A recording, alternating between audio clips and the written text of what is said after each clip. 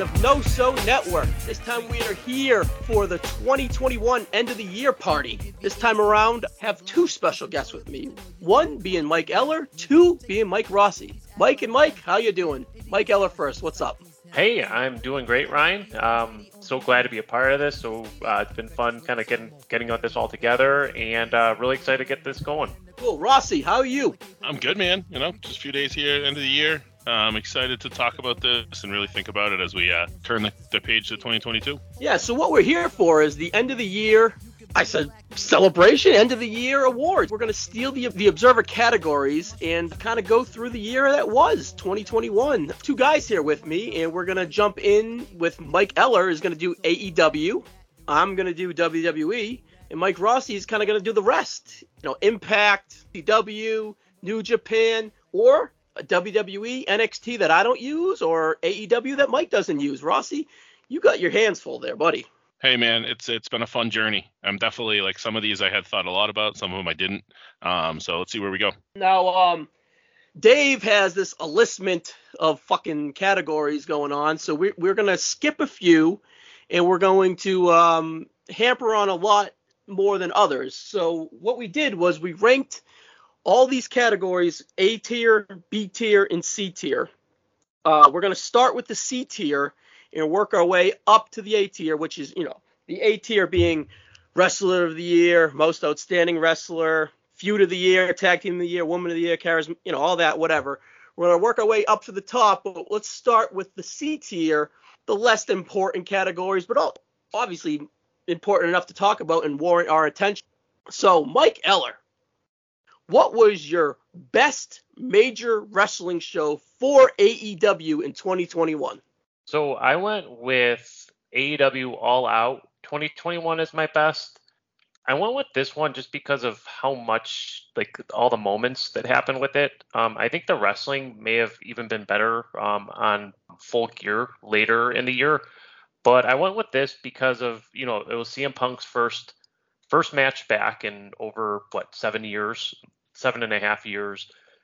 You got with All Out, you had Bryan Danielson returning. You had really cool moment with Adam Cole kind of being the tease returning, and then you get Danielson. And then I thought you had really awesome wrestling with maybe the best match of the year with the Young Bucks versus the Lucha Bros for the tag team titles. So overall, that's why I went with that. I can go into even further detail, but that's my number one. Awesome. I'll go next just so Rossi doesn't steal my pick, or I'll give Rossi, more of a envelope to work with. I went with WrestleMania 37, night 1 and 2. I'm combining them both. I also considered Crown Jewel, believe it or not. It was a very good show and everything else, but I just went with WrestleMania 37. You alluded to the moments for your AEW for All Out. Now, with WrestleMania, it was like that too. The fans are back. The big intro from Vince. It's WrestleMania, the best produced show of the year. The format with the two nights was just spectacular, much better than 33, 34, 35, even in the empty arena too. They kind of really laid the groundwork there with having the long WrestleManias and then throwing it into this 2-night affair. They were ready. They got that ready. The moments of the excellent main event, Bianca winning night 1, Roman night 2, the Cesaro moment, the Sheamus and Riddle match, the Lashley and Drew match. It's just hands down, I think it's personally hands down the pay-per-view of the year. And I can ramble on and on about the Bad Bunny match. It's just, there's not much bad in it. Of course, you can nitpick the Women's Gauntlet and the Fiend match. It wasn't so offensive that it took away from the show like other years. And there was never really dull moments. My pay-per-view of the year. Rossi, what you got? All right, so I'm going to go all the way back to last January with Wrestle Kingdom. I mean, I was thinking about other shows because it really, I wasn't thinking about this one at first because nothing, really, jumped off the page to, make me remember it. But that's because New Japan, when they have big shows, they're always loaded with, 5-star matches. But this one had 4 5-star matches over 2 nights between Okada, Ospreay, Naito, and Ibushi at night 1. Shingo and Cobb and Ibushi and White in night 2. Ibushi hasn't been the same since this show. He's barely wrestled the rest of the year. And it just really kickstarted Ospreay and Shingo for the rest of the year. And they really carried New Japan this year. So it was really tough for me to pick anything but this show once I really dug into it and thought about it.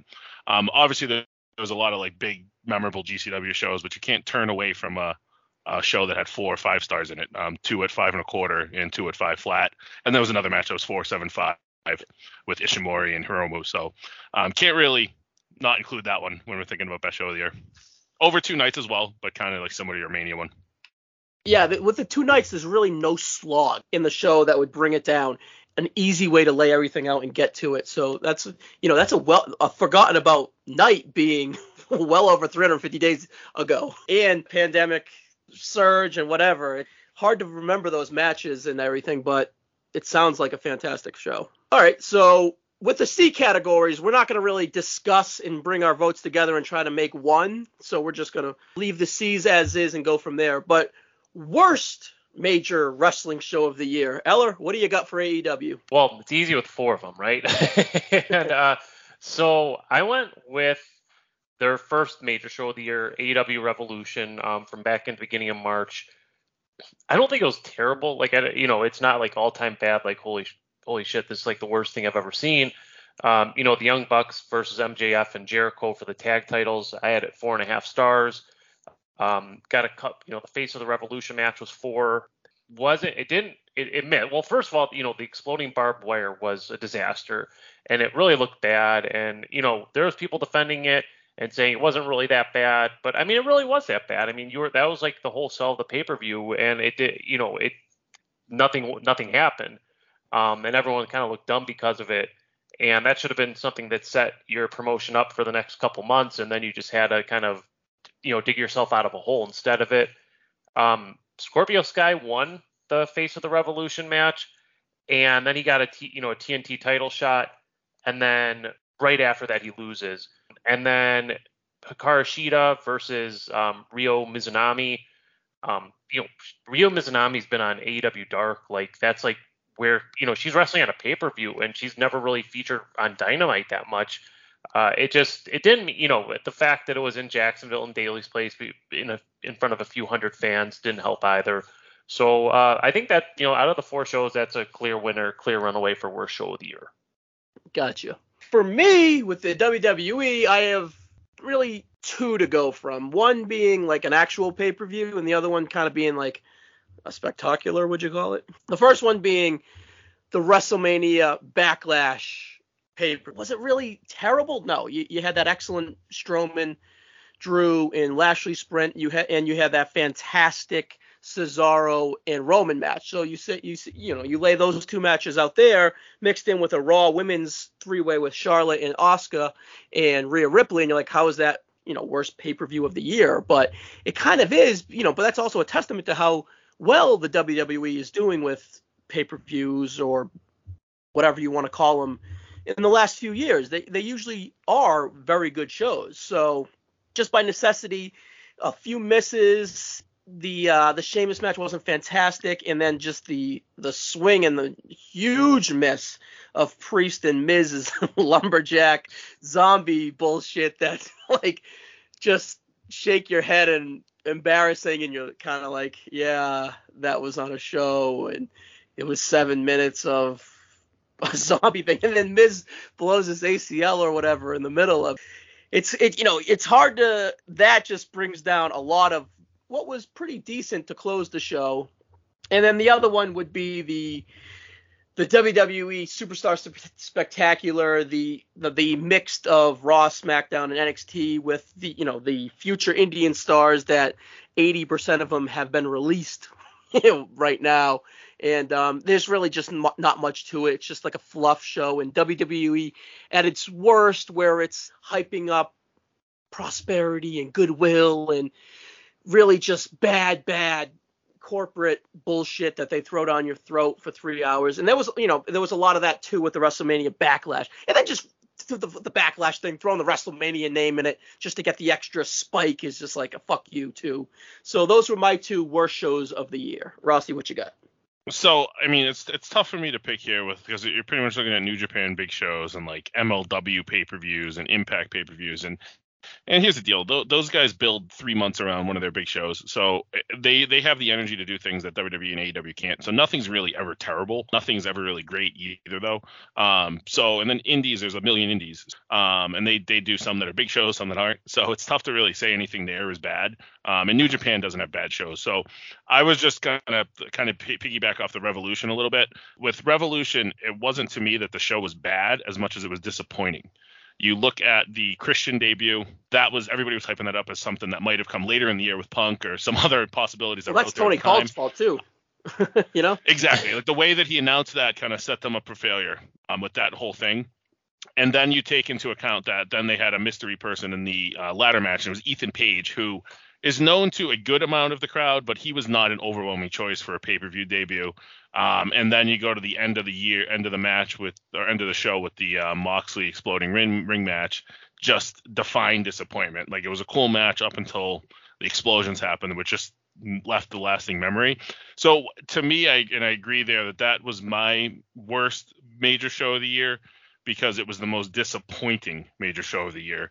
And, you know, I kind of felt like that was when AEW was really starting to get tied down from being in Daly's place, and they kind of took off from there because they kind of found their new energy shortly after that. But that one was a black hole in the year for me. For sure.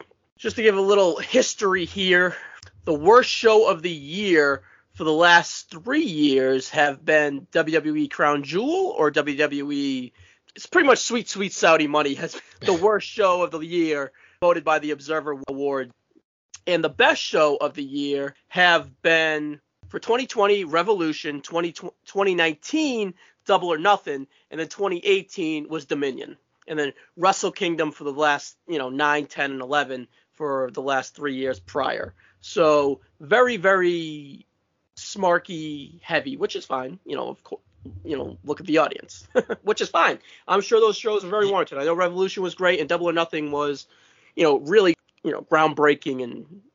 But our next category is going to be best in worst weekly TV show. Mike, let's hear them both. Let's kind of get these together so we can move a little quicker. Yeah, for sure. So best TV show, far and away with AEW, it's AEW Dynamite. Even it just like every week, and I'm not saying absolutely every week, but almost every week you're getting like a 4-star match. The television's very compelling. It always feels like it takes, a 2-hour show goes, it feels like it went a half hour. They've done such a really good job, especially since, as Mike kind of talked about earlier, when they finally got on the road and got out of Daly's place. Just the crowds are on fire for the shows, especially when Danielson has started to show up. It's just been such a blast, and it's been the most fun I've had watching wrestling in a really long time. In terms of the worst, so I had to go with one of the AEW Dark shows, Dark Elevation, or just, standard AEW Dark. And I went with AEW Dark because Elevation's usually about 30, 35, 40 minutes. You're in, you're out. Dark is like sometimes like an hour and a half, 2 hours, and that just gets to be a little bit too much, and it's like squash match. Yeah. It just, after a while you just get tired of it. So that's why I went with my worst. Yeah, I'll go next. My best show of the year for WWE is SmackDown. You just have the Roman story hovering around it. You can make some criticisms that if you take Roman out, what is there? There's nothing. But it's also a 2-hour show, and Roman dominates about 25% of that show. It's some of the best TV that they've done in years, and can't take it away. So whatever. And then you've got a tag team division throughout the year that is pretty much now the Raw tag team division. But Usos do great work, Street Profits, Dirty Dogs, Alpha Academy, those guys usually, Mysterios, those teams are usually out there with good filler matches. The IC belt has been disappointing, but the mid-card has been fun, especially led with Sami Zayn throughout the year for the most part.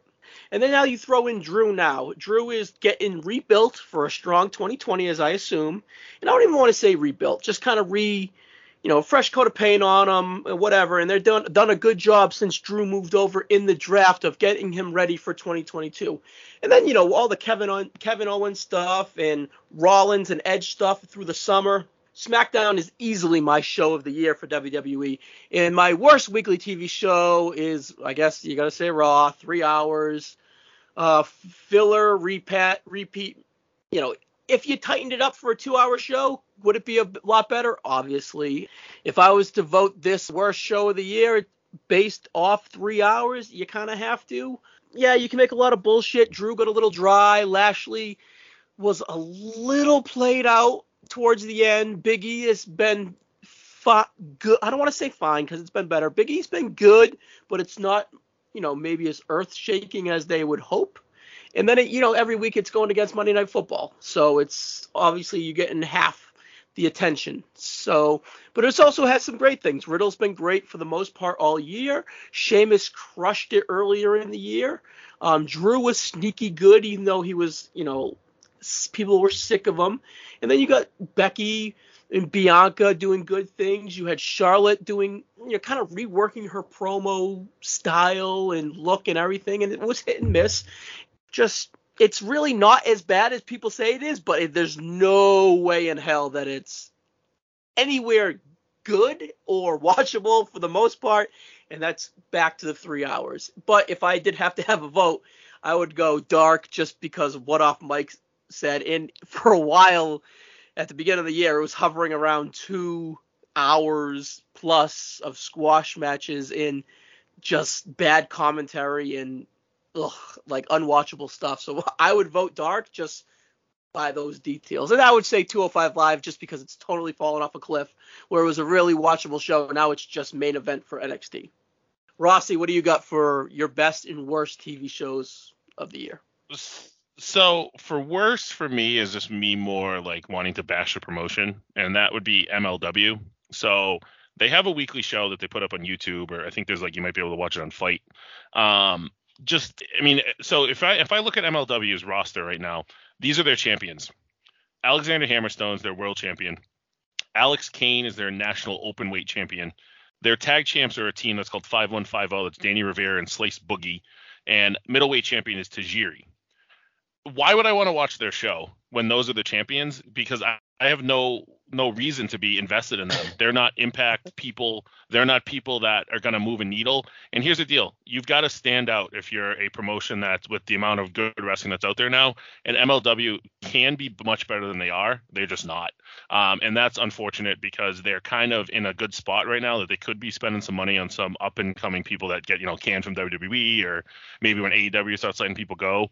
But ultimately, they're just not going to. They make the wrong decisions, and if anything they do, they set people up to get signed away for other places, and that's not really a way to make your business really float anymore.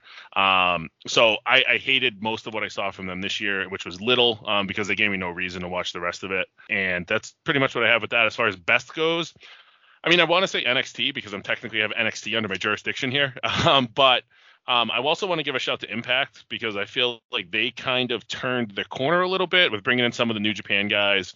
They put an effort in at improving their programming. So where MLW kind of stays underground and kind of doesn't give you the reason to watch, Impact has really tried to get some people to come their way. Like getting the Iconics over to them was big. Getting Kenny Omega as their champion and then Christian for a bit, all while building Josh Alexander up. And they did a lot of that in their weekly TV.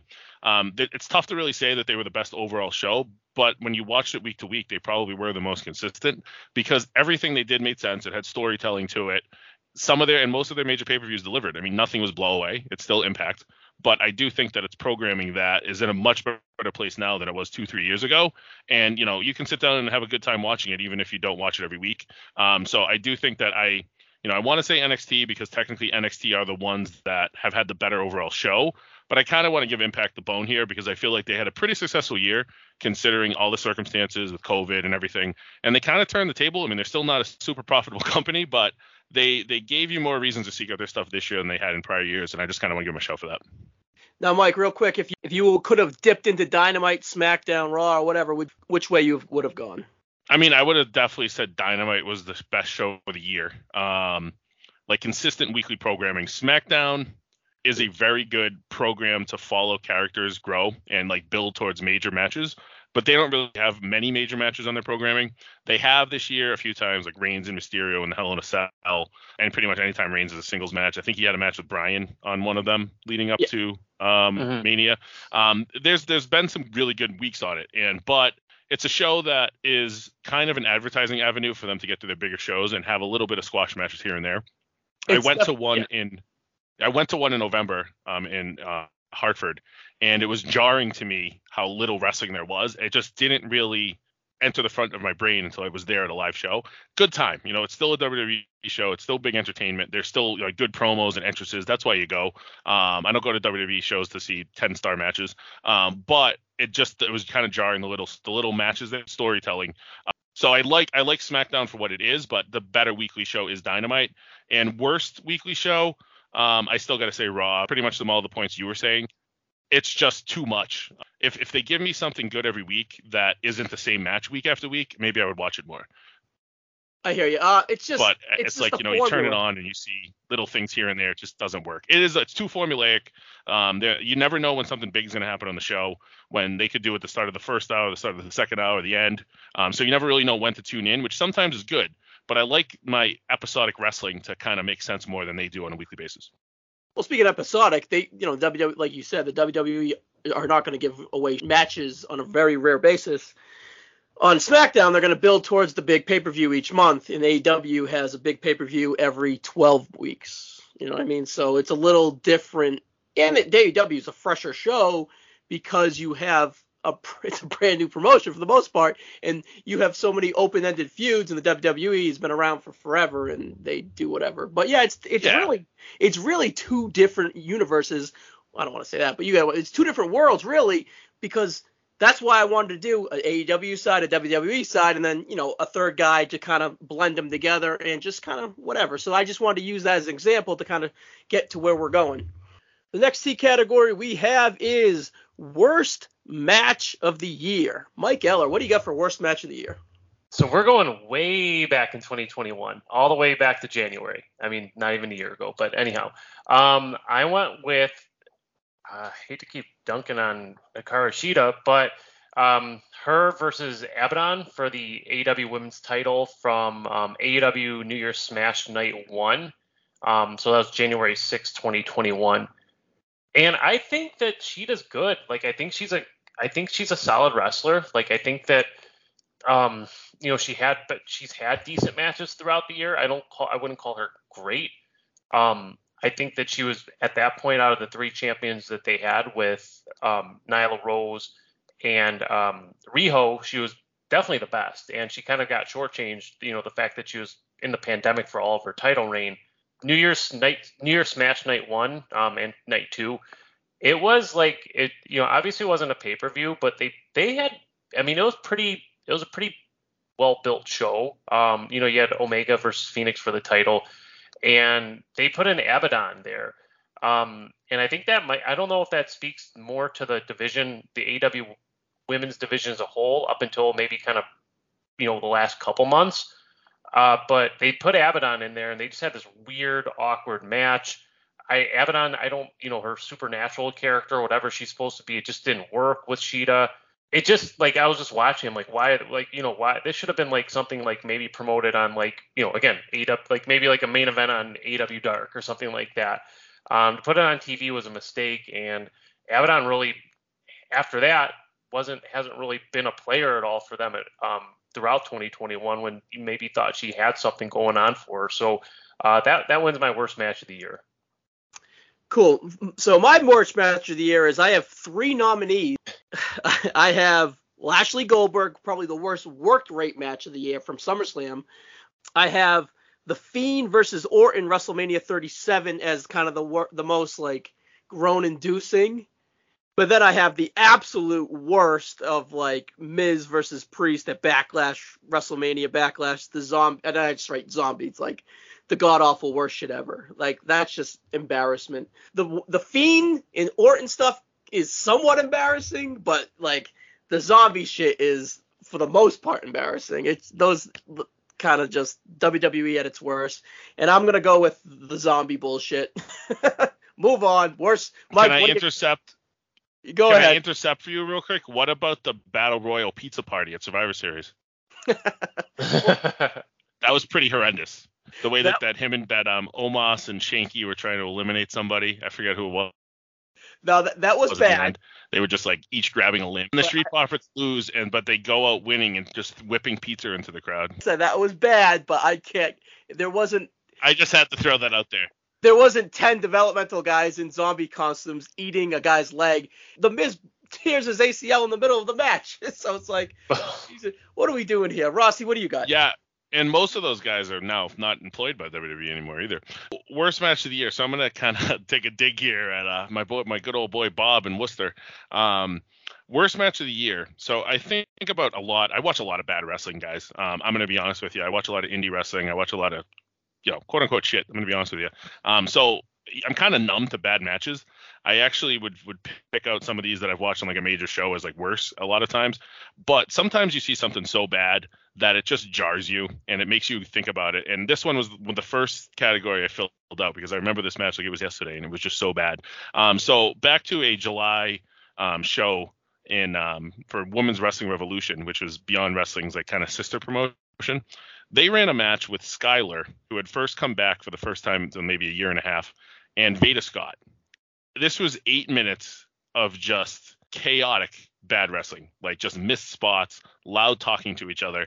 And it became something that the crowd got hot for because Skyler's return and Veda Scott's kind of a big name. This is a match that is so bad, you have to go back and watch it. It's available on independentwrestling.tv. You've got to go back and watch it and just like you're gonna giggle at it. Like I even think the two girls were like giggling at how bad it became as the night went on. It was just bad. And Veda Scott as a wrestler is not the greatest piece of work that there is out there, but this really makes you want to kind of seek out her matches as more of like a comedy act moving forward than anything else. And it's too bad. But everybody needs to go watch this match and you're gonna get a chuckle out of it. Do you have a date for that, Mike? It's July 18th for a WWR show called Pain for Pleasure. I think it might have even opened the show. It didn't open the show. It was like third in, but it was so bad. You really got to seek it out. I remember you telling me that back in July. I still haven't watched it. I have to now. You got her. It's really bad. And like I like both of them mostly, so I feel bad saying it, but you got to call a spade sometimes. I'm looking forward to checking it out. Now, is that all you have, Mike, or do you have any other worthy participants? Yeah, that's all I had. Because like I said, same thing. I got to pick the one thing that jumps out at me the most. Like there was really nothing majorly bad on like Impact pay-per-views or, GCW had a couple screwy things, but I mean, it's GCW, they're going to have some screwy things on every show, Now, do those matches live up to the hype of previous worst matches of the year? 2020, Braun Strowman versus The Fiend in the Wyatt Swamp fight. 2019, Hell in the Cell, Seth Rollins versus The Fiend. 2018, oh, this is sad, DX versus Brothers of Destruction from Crown Jewel. 2017, Randy Orton versus Bray Wyatt. I see a theme here. WrestleMania 33 with the fucking crickets. And then 2016, Shelly Martinez versus Reba, or Rebel, however you want to say it. From Shelly Martinez. Shelly Martinez and Rebel is the worst match ever. Yeah, work-wise by far. I mean, but it didn't even look like. But you have to look that up with Brian Alvarez doing commentary on YouTube. Like you can just look up Rebel because it's him talking about the match as it's going on. It is like 2 minutes of just gold. Well, you can't have a worst match of the year without a worst feud of the year. Eller, what do you got for worst feud of the year for 2021? AEW. All right, so I'm going back earlier in the year again. And this is something I mean, nothing really makes me hot about, gets me mad. But, the thing, it just kind of bored me to tears. Miro being Kip Sabian's best man for when he was getting married and then feuding with Orange Cassidy. I like Orange Cassidy. I thought he was fine in this. I know Cassidy can be kind of, either you really, really like him or really don't like him. I feel like a lot of times I like him. With Miro, though, I love what he's doing now, or maybe had been doing up until he lost the TNT title. But pairing him with Kip Sabian was really awkward. Sabian, I think, sucks. I mean, most of these guys that AEW brings in, I think are either good or get better. And I hope, Sabian has a good recovery. He's just not that good in the ring. That wedding ceremony was really, really awkward.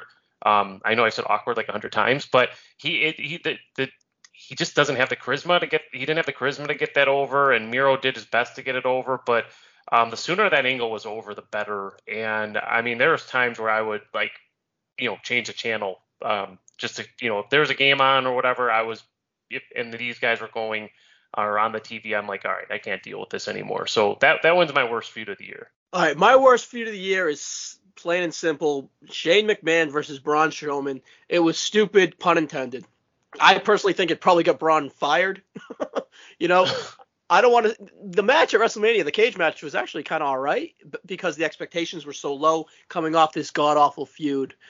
This is like peak Thunderdome of we're in the fucking Thunderdome. And then it just felt like every week Shane would come out and just berate Braun. It feels like it was Vince and Bruce and Johnny Ace and all their cliques message to Braun to be like, hey, you're not as good as you think, or get your shit together, or you're overpaid, overvalued, over what. And I just think that was it. And then they put Braun over at WrestleMania, no harm, no foul. They kind of had to, about how dumb and stupid they made him look. And then they did really nothing with him after that. They put him in the three-way at Backlash WrestleMania. It was a very good match, but just to extend the Drew and Lashley feud. So it didn't really even lead to anything. It led to Braun getting fired 3 months later. It's easily the worst feud of the year for me, for the WWE. Rossi, what you got? Green slime. Fucking green slime too. Rossi, continue. Green slime. Oh yeah, that was real bad. I'm with you on that. It would have been hilarious if Braun lost at Mania and then got fired like the next week. So Matt Taven versus Vincent in ROH. Now let me kind of go back to this a little bit. This thing started in the end of 2019 when the Kingdom broke up and Vincent turned on him and established his own stable with like Bateman and ended up being like later on Vita Von Star. They were heel stable in ROH, and Matt Taven was the babyface foil to them after he got his back turned on Vincent. And honestly, like 2020 happened and kind of stopped the feud dead in its tracks because of COVID. Back in June, they shot some stuff during 2020 and the pandemic with Vincent entering Taven's home and assaulting him while he was participating in a Facebook Live Q&A. And then Vincent would target Taven's surgically repaired right ankle. And then they went into 2020 in October, and then they started to, Taven returned and attacked him at like an ROH taping, and it just continued and continued. Grudge match at the end of 2020. So then the end of 2020, this looks like when Bennett comes back, runs off Vincent, it seems like the end of the feud. No, 2021 comes in and they literally feud for another 7 months, and only really exclusively wrestled each other, whether it was in 6-mans or tag matches. They really just went way too long with this, and I personally think it's really slowed down Matt Taven's momentum as he, becomes a free agent now, and, might have future opportunities. Vincent, not a great wrestler. He's a local guy here, but he's become a pretty good personality. He's actually working some Beyond now, and I've actually kind of enjoyed his work there so far. But to kind of just show that ROH was so deeply invested in this feud, but they really didn't care about it at the same time, they did a pay-per-view in July when they didn't even have a match. They just had pre-recorded promos. This was their first pay-per-view back with fans, and they just didn't give a shit about this feud enough to even put it on that pay-per-view. And then they ran an entire world title shot steel cage main event at the ECW Arena in August, which was the last stand. Vincent beat him at that point, and then to get a title shot, and then it never even happened. Now the company's basically out of business. So I think that this was a feud that was a huge misstep. It kind of took two guys that they could have done interesting stuff with and just kept them away from everybody else and stuck with each other. And it didn't help either of their profiles long term. And I definitely don't think it helped ROH as their programming just fell off a cliff in the last 6 months. Mike, I said I'll go watch your worst match of the year. I'm not watching that feud. Don't. And what sucked about it is it was cool and it had a cool ending at the end of 2020. And then they just continued burying it throwing it in our faces, and it just didn't work out. So, you did a good job of explaining it, but I got tired hearing about that. That's what I mean. It was the biggest misstep for ROH this year was that they continued that feud and didn't get more out of Taven in particular during their return to fans, and this fans didn't give a shit about this, and it kind of hurt Taven as a whole. Yeah, I can only imagine how many people actually watch that. To be truthful, it's kind of curious because most of that stuff's Honor Club or syndicated TV, right? Yeah, Honor Club, which you can do like $10 a month now and get all their pay-per-views. I mean, when they were an active company. But with so like, much active wrestling, who's really watching that? yeah, like I mostly watched their pay-per-views and like stayed like in tune. If like something cool happened, I'd like watch it because they were on YouTube. So I mean, God only knows what channel they're on anywhere. But I mean, they did a lot of cool stuff this year. Like I'll talk about a lot of their people later, but this just wasn't it. Gotcha. All right, so history-wise, this has been a few of the worst feuds of the year. 2020, Braun Strowman versus The Fiend. 2019, Seth Rollins versus The Fiend. 2018, Sasha Banks versus Bayley. Real quick, it's not just because it was so herky-jerky, so back and forth in this with no direction, because Alvarez bitched about it each week, because Alvarez mind fucked everyone and bitched about it. And just went too long and never really had purpose. Like they weren't really like the centerpiece of programming at that point. Yeah, I was just gonna say because it was the mid card and they couldn't fucking decide what they wanted to do. So they don't deserve that. Anyways, Bray Wyatt versus Randy Orton, and then this one was pretty funny too. 2016, Titus O'Neil versus Darren Young. Like, what are we doing? Like 2016. Huh? Yeah, that was worst feud of the year for 2016. So let me just spoiler: 2016 probably wasn't that bad if that was your worst feud. Or what are we doing? Good year. Yeah.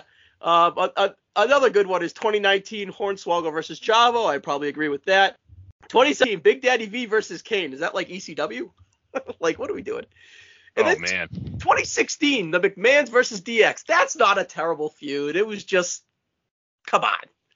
That ages well. Like, I mean, Shawn Michaels and God.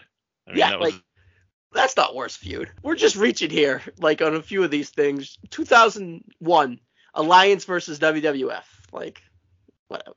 But yeah, it's pretty much been WWE since 2001. It seems like a lot of that is just people that are disappointed in like something not happening better than it should have been. Yeah, but you mean to tell me Impact is the worst TV show for half of those years and they're none of their feuds? It's just bias is how I look at it with this site. But I enjoy the site and it's just whatever. But I'm actually curious what is going to win that this year because, one, they're not going to vote AEW having the worst feud. And two, are they going to really remember this Braun and Shane thing? Or what is worst feud? I'm curious this year. That should be very interesting to see come February. What would you think like the biggest disappointment was in WWE then? For like a feud that could have been better. I don't know. Do you have one? Maybe Rhea and Asuka? That popped in my head, but it wasn't terrible. Yeah, and Observer voters won't remember it. It's too small. But then again, Big Daddy V and Kane. All right, so we have 3 more C categories. Let's kind of just like lump them together. Actually, real quick, we can't really vote on promotion of the year or worst promotion of the year because I'm one WWE, Mike's AEW, and Rossi, you're kind of everywhere. So I guess you could answer it, but I'll give you a quick answer on it. MLW, worst promotion of the year. That's what I was going to say. Yep. GCW, best promotion of the year because of where they grew from January on. I mean, we'll talk about it a little bit later, but GCW was a promotion that was running a fucking telethon in January last year with no fans. And to the point that they're starting 2022 selling out Hammerstein Ballroom. So, I mean, you can't go from having, pretty much the floor when you're literally losing money to run a show versus, selling out Hammerstein, which I don't even know that, WWE would quick sell out Hammerstein at this point. I agree. That's pretty cool. I'm very curious what will get this. I wonder here's the thing. I wonder if there's enough people that will vote for GCW because they won't vote for AEW. This promotion, I mean, it's going to be AEW. It's been a very, very good year for AEW, and there's new coat of paint on this promotion still. So if there's any shit, they're not going to really get it, kind of. So, yeah, New Japan wasn't strong enough to overtake them. I think in the grand scheme of like a New Japan, it was a disappointing New Japan year by comparison to like some of their prior years. Yeah. So they didn't have the it factor. I don't know if it factor is like the right thing, but just like I don't know, like it didn't have like the feel, I guess. Nothing's fresh with New Japan anymore. It's like every match that they can run you've seen before. I mean, Jeff Cobb's kind of jumping up in that picture now to kind of have the fresh matches. But he had most of them this year in the G1, so it kind of sapped that. But back then, you might have had like Ospreay got hurt too, man. Yeah, Ospreay was hurt, and then he was in the States, and now they've got to worry about building up the States too, or else maybe you'd have a guy like Moxley over there more than they did. Bryan would have been there already. When the world's better again, New Japan's going to take off again, because these guys that haven't been able to because they were in WWE are going to go work a program over there.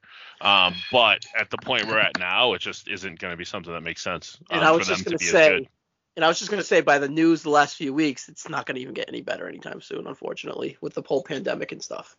No, there's wrestlers. There was a wrestler that was supposed to leave Japan like this week to come to work the New Year's GCW shows and stay around for January with all their big shows, and he couldn't even get there. He's not even allowed to leave now, so he has to stay there. Dang. So the worst promotion of the year, 2020, 2019, and 2018 have been WWE, and then 2017, 2007 was Total Nonstop Action. So, and then 2004 and 5 was New Japan worst. 2006 WWE, fuck you. WWE was good in 2006, but actually Impact was really good in 2006 too, so that's probably why. And then 2002, XPW, Extreme Pro Wrestling. Oh boy. But the best has been AEW the last 2 years, and then NJPW before that for forever. Mike, do you have any opinions on best and worst? I'm gonna probably say AEW. In terms of worst, I don't think anybody, like, I don't watch MLW. Rossi brought up a lot of great points there, but I don't really, like, I don't want to knock somebody just to knock somebody, like, if that makes sense. Yeah, I hear you. It's hard for me to say WWE is the worst when there's so many out there that people don't watch, but WWE might be the most disappointing, voted on by these observer readers. But I could see NXT getting a lot of hatred. I was just going to say that hatred might skew to NXT just because of the rebrand, but I still don't think it should be NXT. But if you look at WWE's catalog of stuff, you take out all the video packages, all the same Raw matches and all that stuff, and you look at just the pay-per-views, it's hard to say that's the worst promotion of the year. You look at the catalog, it's very good. I get it. It's not even worth arguing over because it's going to be WWE. It could be NXT because NXT won best, so they're looked at differently, and that would be interesting to look at come February. Promoter of the year. What's the difference between promoter and booker? Because when you say booker, it seems subjective to me. It seems like who's writing the best stories, who's writing the best angles, the direction of the promotion, which is usually pretty good between both WWE and really good with AEW. So Booker of the Year is kind of subjective. But when you say Promoter of the Year, promotion means money. Like, I think dollar signs, I think pay-per-view buys, I think Peacock prescriptions, I think, merchandise, I think all the shit that they throw down your throat. That's when I think promotion. I think money. So why is this still two things? And how is not promotion of the year Dana White with all his pay-per-view buys and every Saturday night having a big to very big UFC? Even though I'm not a huge UFC guy, but how is it not Dana every year? No, it's true. And I kind of feel like this was one that I was really only going to be the one to answer on anyways, because you guys have, like, what are you going to say, Vince McMahon? Are you going to start talking about like who wrote SmackDown as the booker? Like, that's the thing, because everything goes through Vince anyways. So my best booker is Paul Heyman because of I assume he's writing most of the Roman stuff. That's all. That's the only reason why. Yeah, and then like Eller, I want Tony Khan. Yeah, you get Tony Khan. Like, how do you not do it?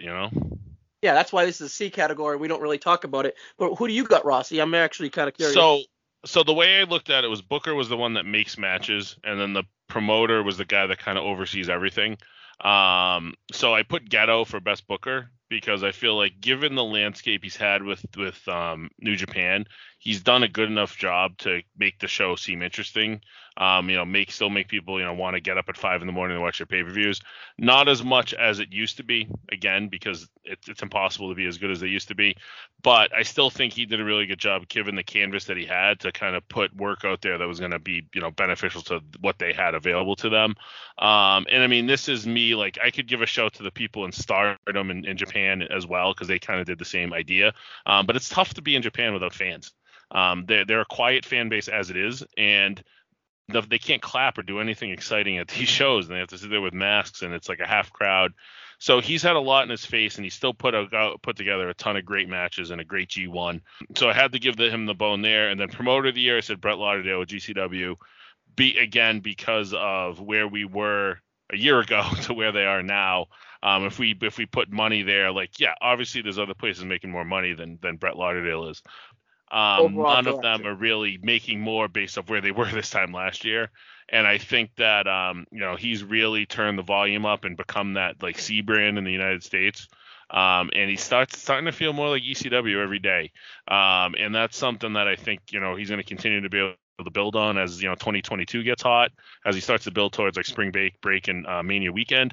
He's got a really good opportunity here to, with Cardona, with Chelsea now. I mean, that's going to draw people that might leave WWE and say, hey, I should maybe go work a little indie run and turn my life around.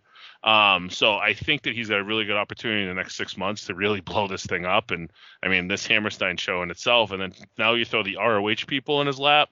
He's got Gresham and the ROH title at Hammerstein.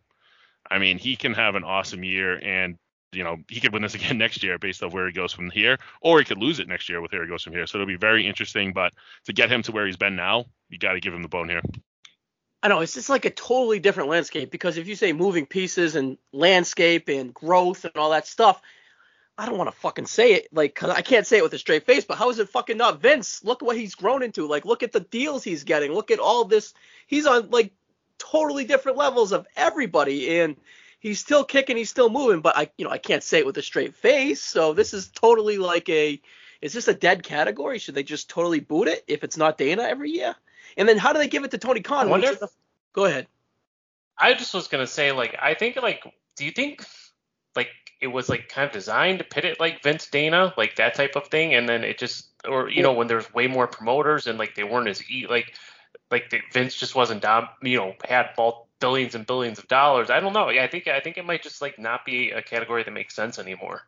So it started in 1988 and it was Vince, right? So you think Vince WrestleMania 4, Vince with the main. This is 1988, so think of the big main event with DiBiase, the 2 referees, all that stuff, and then leading into the 4 pay-per-views. You have 4 big monster pay-per-views in 1988. I can get why it's Vince, and then you have in the early 90s, you have Baba with All Japan Pro Wrestling, and then you got Riki Choshu in the mid 90s with New Japan, and then back with Vince in 98 to 2000 with the Boom, right? And then you got and then you start mixing in with the you got Tony Inoki in 2001. There's your boy Rossi, a little shout out there, and then you start mixing in. He should run New Japan still. Mr. Meme with the Inoki over there, Rossi. Don't sleep on it. And then in the 2005 to 2013 is Dana White, Ultimate Fighting Championship, UFC. This is when they boom every year. They're bigger. Brock, Ronda, whatever. And then it's back to, and then 2014 New Japan, and then back to Dana, and then back to New Japan, and then now back to Tony Khan. But this is where I get confused, where it's like, how is Tony Khan booker and promoter? Like, what's he promoting? That's kind of the whole thing. That's where I don't get it. And that's where I was like, the whole bias thing kind of kicks me in the ass, where it's just like, all right, Booker, sure, he's done a great job. He's had a fresh slate and he's crushed it. But like, what's he promoting when they're in the red every fucking year, as they say? So that's where it's just kind of, it gets a bad, these awards get a bad name, and Meltzer gets a bad name, and even Khan gets a bad name, but it's hard to defend when, you lay all that out. So I don't know. Is it a dead category? Probably. I don't know. I just think money when I see it. But anyways, let's move on to the B categories. With the B categories, we'll have a little more give and take with it. But with the B categories, let's start with, speaking of money, box office draw of the year. Mike Eller, AEW's box office draw. Who you got? This is one I really struggled on because he wasn't there for a lot of the year. But I went with Punk. Okay. I know he didn't show up till August, but I feel like he really set the trend for again, like they just had a bunch of people boxed in at Daly's place for the first 7 months or whatever. And with Punk, I mean, you sold out, the United Center. A lot of that, I'm sure a ton of that, the reason that they got such a big money buy for All Out was because of his return match. And the ratings took a little bit of a dive in the last couple weeks, maybe like a month or so, but they really saw really good ratings with him when he did make his return. And that his debut on Rampage is like doubled up what they're doing right now on a weekly basis once like kind of the interest Sometimes kind of tripled, Mike. died down a little bit. Sometimes triple, dude. It's going to be tripled after this Christmas show for sure. But yeah, I wouldn't worry about the years. I would easily say it's Punk because next is Omega money wise, you would think, but Punk totally overthrows it. And didn't he made his contract in the first fucking week or something like that with all the t-shirts and stuff. So it's a different landscape for box office draw, and I think it's easily Punk. I wouldn't feel bad about that at all. I have him on my list. But for box office draw, it's the needle mover, Roman Reigns for me with the WWE. I also considered John Cena. He was only back for call it 6-7 weeks, but when he was on Raw, he drew the biggest ratings. And yeah, you're drawing ratings, but it's 2021 is a different world. It's hard, there's no pay-per-view buys. When he came back, his merchandise off the shelves, and it's just the same fucking green shirt. So John Cena is definitely a needle mover, 100%. And then I put Brock, to a lesser extent, he warrants a nominee, but if I have one pick, it's easily Roman. Merch as a heel, which is huge. His segments on SmackDown on YouTube are outstanding. Again, 2021, different world, YouTube views, it's a thing. Punk too, Mike, with that. And then I also put in parentheses Punk. In case you didn't mention him, I wanted to give him some love because I agree. And then I have one more too, but I'll leave that for Rossi if he doesn't mention him. Rossi, who's your box office draw of the year? So, I mean, is anybody like on the indies a box office draw? Like, did you get 25,000 people to like watch your clip on YouTube? Like, is that how you establish a box office draw in indies? I don't know. It's tough. Yeah. It's tough. I mean, I want to just kind of give more shouts here than anything because nothing's going to be Roman Reigns. Nothing's going to be CM Punk. But like Matt Cardona. That was my guy. That's what I wrote. He put eyes on a product. He put eyes on a product that, you never would have had people interested in it. Like that build up to the match with Nick Gage he was getting interviewed everywhere. Podcasts, like, he's been all over the place advertising the hell out of this show. And, it did a really good buy rate for a GCW show. And then, he was supposed to work a Beyond show over the summer. That sold out the White Eagle in like days, just on the premise that he was there. And that was when, the end of the summer, unfortunately, that show ended up having to get canceled. But he sold that out quick. And then they went to Boston when he did his return to Beyond. He sold that out quick. He's been doing more GCW shows, been selling out different cities, Detroit, Chicago, different places that he could be. He worked, some crazy matches while doing it. Death match, Cardona is a thing now. And not only that, the guy's selling so much merch and pro wrestling tees. He's hemorrhaging, he's making so much money just putting out 3 or 4 different shirts a week. And people are buying multiples. I can't say anything but him because as we talk about what we did with Lauderdale and where would Lauderdale be without Cardona these last 6 months, and it's brought a company up from struggling to survive in a lawsuit to thriving and selling out to Hammerstein, and I give a lot of that to Cardona, so he's really the only one I can say. Yeah, agree. And on top of his Patreon and his own podcast network and all his figure stuff, the guy's a stud. He's truly a guy that will make more money never working for WWE again than he probably would if he went back to WWE, because he's so limited what they could do at that point.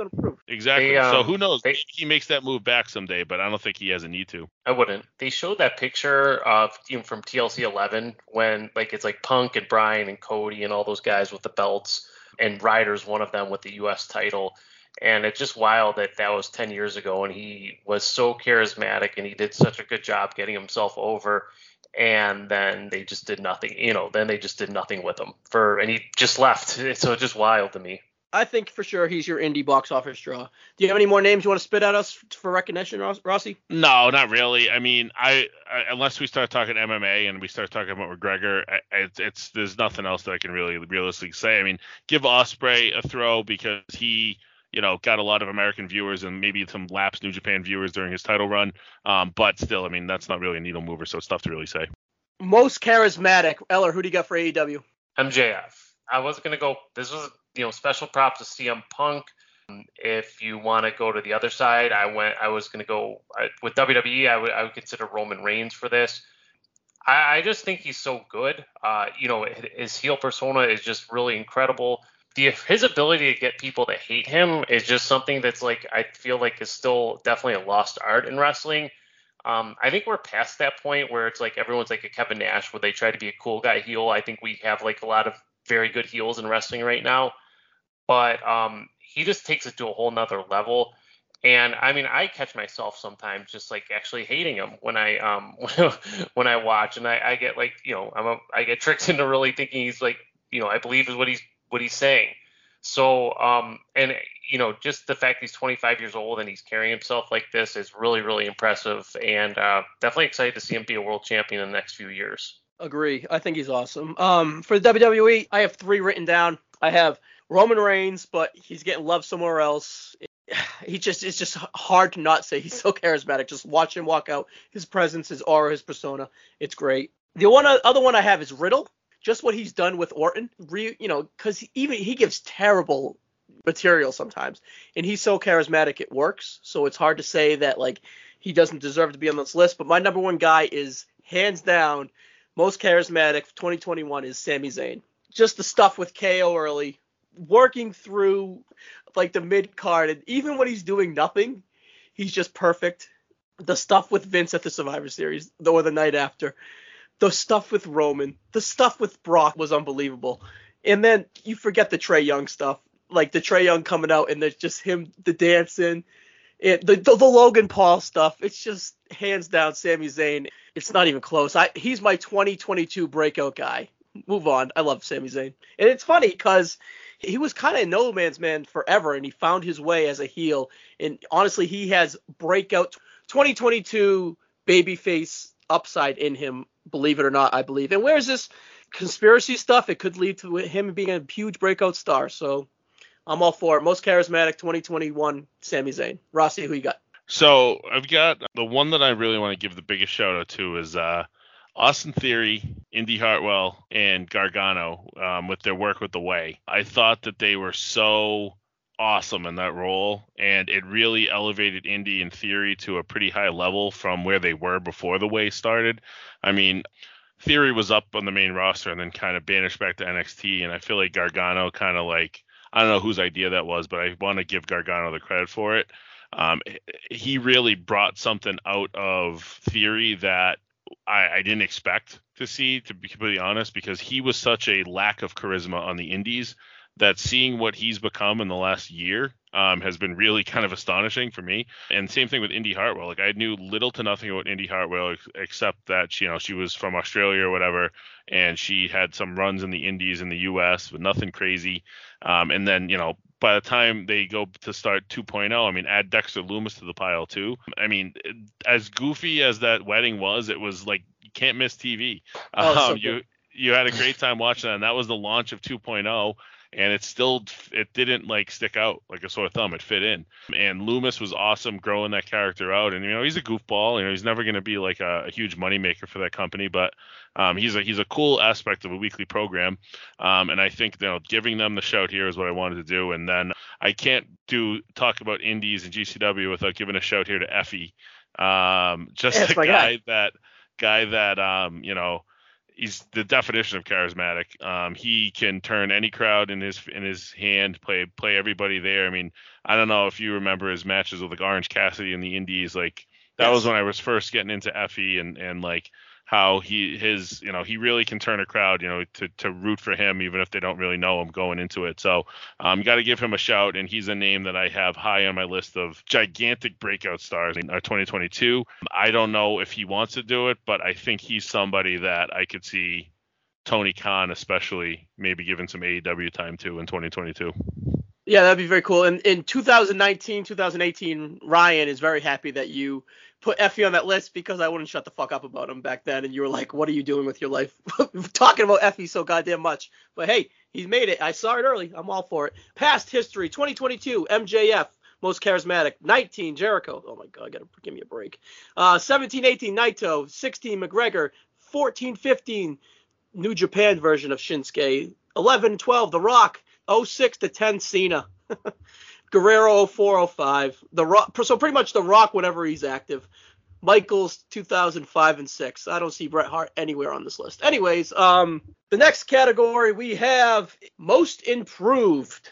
Mike Eller, 2021 AEW most improved. My choice was Hangman Page, and I was kind of surprised picking him like when I was coming up with it, but I went with him because like he went from like being he became an A+ player, and at least in AEW, and he's their world champion right now, and how he was at beginning of 2021, end of 2020. I think he had a good upper mid card thing going on, but I wouldn't have bought him at that point as winning the title.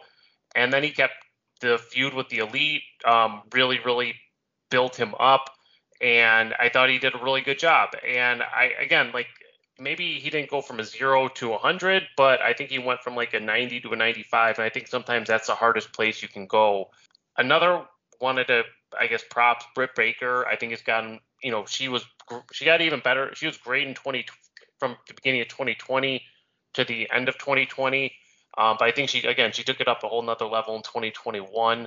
And so that was another honorable mention I wanted to throw out. Cool. All right. I struggled with this category, honestly, with the WWE because I gave Mike NXT just to give him more to work with. So I couldn't really dig into that. I wanted to go Cameron Grimes just because the whole character revamp from the start and then just watching him grow this year and just be awesome. Believe it or not, I came to a conclusion. I went with Seth Rollins. Most improved, not necessarily, maybe most rehabbed. 2020, he was just, I don't want to go through his 2021, but it was mostly bad. Ever since he had the worst feud with Fiend, he was kind of hovering. And then even before that, as champ, he was struggling with Corbin and with Becky and all that stuff. So it was a slippery slope downhill, and he kind of hit rock bottom in 2020 with the whole fucking Ray shit and the eyeball. And I don't know, he was just rough for a while in 2020. And then he found his way in the SmackDown upper mid card, and then really jumping into that feud at WrestleMania with Cesaro and putting Cesaro over kind of put him on his heels a little bit and showed him that this guy's still fucking good. He shined up Cesaro, and he got a little appreciation for Cesaro for that 2-3 month push he had. The Bellwether fans kind of appreciated Rollins a little bit for that. And then he's just been a home run ever since that Edge feud. And he is my most improved wrestler in 2021, believe it or not, Seth Rollins. Rossi, who you got? All right, so I got a couple of names I'm just going to throw quick, just kind of thinking about both of your categories. Thinking NXT, Ilya Dragunov. I feel like He was always a great wrestler, but he really took it to a different level this year. He's somebody that I think is, if WWE can figure out what to do with the NXT UK roster, then he's a name that will blow up in the United States. So I think that's one that, even has more room to even grow there, but the improvement's not needed at this point. He kind of figured that out this year. And I was really impressed with his mic work when he worked the regular NXT programming, much better than I would have expected him to be. And I think that he went from thinking he would be like a career, like mid-card NXT UK guy, to me fully understanding why he's carrying that brand now. I definitely think that he's one I want to give a shout to. And then give another one on the indie side to Masha Slamovich. She's a name, and I know, Ryan, you're probably giggling at it, but like this girl, before fans came back, I never understood what the hell she was. She was just kind of a meddling, like, female wrestler on an indie show. And she didn't really have, anything that really like drove you to really seek out more of her work. She just kind of was there. She was fine. She wasn't bad, but she really just, took it to another level this year. She came back with she didn't go anywhere, but when fans came back and people started watching indies again, I feel like she really was somebody that's been everywhere. And now she's working some Impact. She's worked Dark a few times. Just look at her last couple months of matches and just the diversity she's been able to show. She worked a match with Dasha from the AEW announcer. And then she went, obviously for her to be trusted with that, people must have some respect for how she can work in the ring. She's worked Penelope on Dark and not embarrassed herself. She's had matches with AG since he's left WWE. She's had death matches. She worked Sheeter on Dark once. She's worked Deanna on Impact. And she's, had decent matches with Alley Cat, which, not a lot of people do. Some people do. She worked Marina Shafir at Bloodsport, which, obviously to get that role, you've got to be respected. And she's really turned up the profile. And I think at this point, she's one of the highest booked wrestlers in indie wrestling. And I think seeing where she's gone from, this time last year, she's had the biggest improvement of anybody in indie. So I had to give her a shout too. Very cool. Past winners here, 2020. Britt Baker, 2019, 45-year-old Lance Archer, 2018, Adam Page, 2017, Braun Strowman, 2016, Matt Riddle. He was a rookie, so I'm not sure how much he improved, but hey, that's cool. We'll go with it. And then Bayley, Roman, and Rusev, and then Okada, Ziggler, Sheamus, Miz, and then this one kind of sticks out like a sore thumb. 5, Roderick Strong, Ring of Honor. Interesting there. All right, the next category we're going to lump together is gimmicks. Mike Eller, best gimmick and worst gimmick for AEW. All right. So best gimmick, I went I'm repeating myself here, aren't I? Best gimmick, I went MJF again. I just thought like the heel douchebag, rich guy. I thought he did a really good job with it. I think that he got even better from 2020. Going from But he just, again, I know I'm repeating myself a little bit, but I thought he just did a really, really good job at, selling himself and what he is. And again, it's what he's taking to become a future main eventer.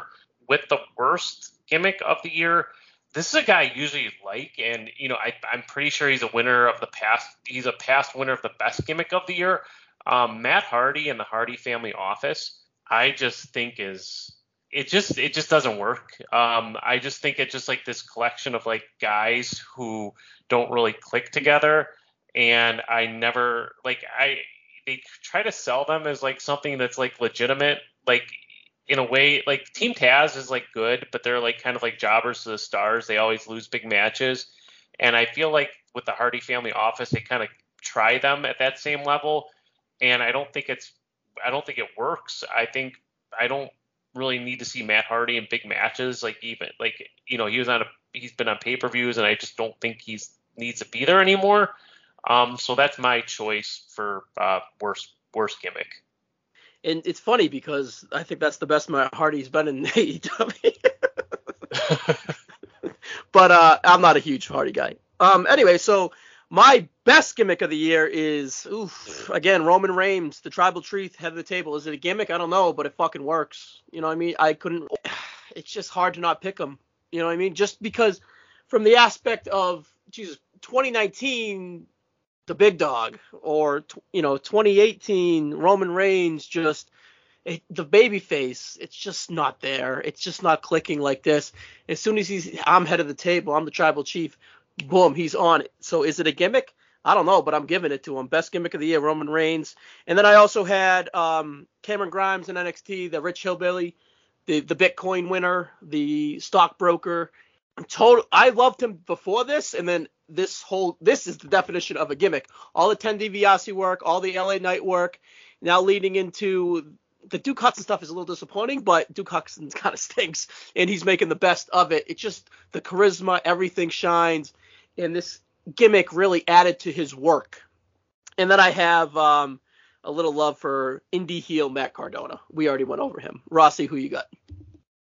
So, Cardona's an easy one here, but he's not even I don't even feel like he's playing a gimmick at this point. I think he's just smart about what he does, and I mean he's good at writing people out on Twitter, but I mean he's just playing an asshole, and it's got to be easy work for him.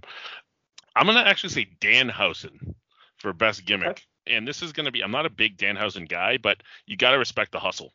Yes. This guy hurt himself, and he tore his ACL, I think, and he stayed in character at the hospital in order to allow pictures and videos to be taken and put on his Twitter and stuff. I mean, the guy's never going to wow you in the ring, but he can captivate a crowd with, in the blink of an eye. He's kind of got that Effie to him. In fact, Effie and Danhausen have a tag team together called Gaytonic Panic. They kind of go hand in hand in a weird way. Danhausen's just a guy. I mean, look at Pro Wrestling Tees. He's got 10 pages of shit that he sells. The guy has figured out a way to stay relevant even when he's been hurt, more relevant than a lot of indie wrestlers are. And he was kind of a name that kind of was a huge part of ROH in the last, year, making their programming, have some entertainment to it and kind of give it some pizzazz that they didn't really have with a lot of their other workers. And then worst gimmick, I'm going to click over to NXT, and I don't even know if I'm pronouncing it right, but Tien Sha. I thought that was just a disaster. It never really seemed to have purpose. It just seemed to be a way to try to get Xia Li matches on TV, but it's just it made her matches seem less interesting. I thought that she, is set up good for a main roster run now, because I feel like she, is maybe been able to feel out a gimmick a little bit more. But I just don't think that Tien Sha was ever something that was going to work. What's the guy's name? I can't even think of it. That's how unentertaining he is for me. Yeah. He just doesn't do it for me now with the face paint either. I just don't think it worked. And then poor Karen Q had to wear that for as long as she did, and now she's sleeping on NXT every week in the background. It's the weirdest thing. Hopefully she gets another shot. Yeah, so hopefully she gets another shot. She's got a really strange name. It's Wendy something. So it just seems I don't know if they're going to figure out what to do with her, but the Tien Sha gimmick, just with the hype that they gave it and the length they put programming to it, it just didn't do it for me. Now, I forgot to give my worst gimmick. So my worst gimmick is The Fiend / Alexa Bliss, even though I think Alexa Bliss is charismatic enough to make it work. And then I have Braun Strowman, just back to the whole stupid thing. But hopefully that whole WWE, I don't know what to call it, second universe fucking bullshit's all gone. And Alexa Bliss comes back as the goddess. But here are some of the past best gimmicks. 2020, Orange Cassidy. 2019, The Fiend, go figure. But actually, 2019 Fiend was pretty good. 2018, Velveteen Dream. This is going very well. 2016, Broken Matt Hardy. 15. DREAM. That's 15, The New Day. 14, Rusev and Lana. 13, The Wyatt Family. Punk in 9. In 11, Santino Marella, our boy from 08, Mike. There he is. 07, yep. Kennedy in 05. Matt Hardy again. So Matt Hardy 1, 2. Matt Hardy made this list 2 times for 2 different gimmicks. And then some of the worst gimmicks. Oh boy. 2020, The Fiend. 19, Shorty Cable. 18, Constable Corbin. 17, Bray Wyatt / Sister Abigail. 16, Bone Soldier. 15, Stardust. Adam Rose. 16, Aces and 8. Oh, this one's warranted. 2011, Michael fucking Cole. What? Any other good ones? The Johnsons in 22. The Johnsons in 02. Are those the jerking off trash can guys? Oh, Mike Yeah, Austin. I think they 2000. wore bald nude caps. Fake Diesel, Razor, Jeff Jarrett, Goldust is on here twice. All right, so that's kind of the history of the best and the worst gimmicks. All right. Mike Eller, who do you got for 2021 Rookie of the Year? Okay, so for this one, I went with AEW. I went with Jade Cargill. And again, it's a one I have a little trouble with. And I think I'm going to be honest with you. My pick is going to be somebody who you guys are probably going to say my legitimate pick. But for AEW, I went with Jade. They presented her well. She's not very good she isn't good in the ring at all. But she definitely has a look. She definitely has a star look. And I think if she can get it in the ring and if she can figure that out, she's gonna be money and she's gonna be a big star for them. So again, the wrestling has been great, but I think that if she gets that down, she's gonna be pretty good. Who would you have picked, if you could use outside the parameter? Breaker. Braun Breaker? Okay, yeah. So for the WWE, I went with Braun Breaker too, but I said, is that NXT? Am I allowed to do that? But he's clearly the Rookie of the Year, I think. But other than that, I would say our boy Bad Bunny. Because the year before was Pat McAfee. Pat had 2 matches. Bad Bunny had one, only the one. But he was also 24/7 champ, and he had that Royal Rumble gimmick. So I thought there was enough meat on that bones, and it was so surprising how well it went that I wanted to give him some love. But if I had to pick, it's Braun Breaker. Rossi, who you got? So Braun Breaker was my answer. I couldn't really think of any like indie rookies per se. Yeah, I it's feel a hard like category to gauge. Really. I feel like we might get some of those in 2022 with like Beyond doing this Wrestling Open thing. That's going to probably bring some people to the forefront. But this year's been weird because it's been all about like, establishing a program instead of a wrestler. I mean, I definitely say Braun Breaker too. I mean, you just see money with that guy. I other than his name, which I still, I've come around a little bit on, but I still don't think that that's a name that's going to be on the lights at a Mania. But we'll see what happens. One I want to give a shout to for AEW is Dante Martin. Didn't really see it in him at all when it was at the tag team. Like I thought he would, like his look like bothered me a little bit. It just like he looked like a lost puppy. And he still kind of does at times, but I mean, what this dude can do in the ring, it looks like he's been doing it for decades, not as the short length of time that he is. I mean, I don't know how old that kid is, but he's got a super bright future, and I mean, he's been all over their programming of late. So I think that's someone that I think I've got a really big eye on in the next few years. I mean, it might not take him long. I kind of feel bad for his brother because when his brother comes back, like he might, be Jannetty already, and an injury caused it. So we'll see what happens with them when they get back together. They could just easy feud together, but I've been real impressed with his work, and I think that's someone I want to give a shout to. For sure. Now, do you think is he the older or the younger brother? Do you guys, either of you know offhand? He's a younger. He's the younger? He's only like 20. Yeah, he's younger. Interesting. All right, so some of the past winners here. 2020, Pat McAfee, 19. Jungle Boy, 18. Ronda, that's easy. Riddle, 16. 15, Chad Gable. Notable names, 14, Dragon Lee. 2010, Adam Cole, baby. Mike, are you familiar with Frightmare from Chikara, 2009? Oh, yeah. No, I'm not. I actually just I thought of 2 names. I want to throw out as well. So just because it's like absurd that they get as many bookings as they do, but they're actually pretty entertaining. Nick Wayne is a 16-year-old kid that's been working GCW and their West Coast shows. He just worked Deppen this past week. Wasn't overly impressed with him, but I mean, just kind of look into this category next year. I think he's going to be someone that we'll probably have a big time eye on. And then Billy Starks, who's a 16, 17-year-old girl that's kind of in the same spot, but she's been like top 5 wrestlers with matches this year. So she's someone that actually would qualify as a rookie. And I mean, if that girl's not under contract the day she turns 18, I'd be shocked. So I wanted to kind of give them a quick shout because I forgot about them when I was talking. Fucking 16-year-olds, that's not his fine. All right, 2005, Shingo Takagi. 2000, Sean O'Hare. Whatever happened to him? 98, Goldberg. 96, The Giant, Paul White. 94, Mikey Whipwreck. 92, Mysterio. No, 91, Johnny B. Bad. Austin, Goldust, Pillman. So this was some notable winners here. Pretty cool. Most overrated and underrated, Eller. Who you got from AEW? Most overrated, I went Cody. He just like I've seen this joke that like his matches are like in the Codyverse where they like exist within his feuds, but they don't really connect to anything else in the promotion. And I really agree with that.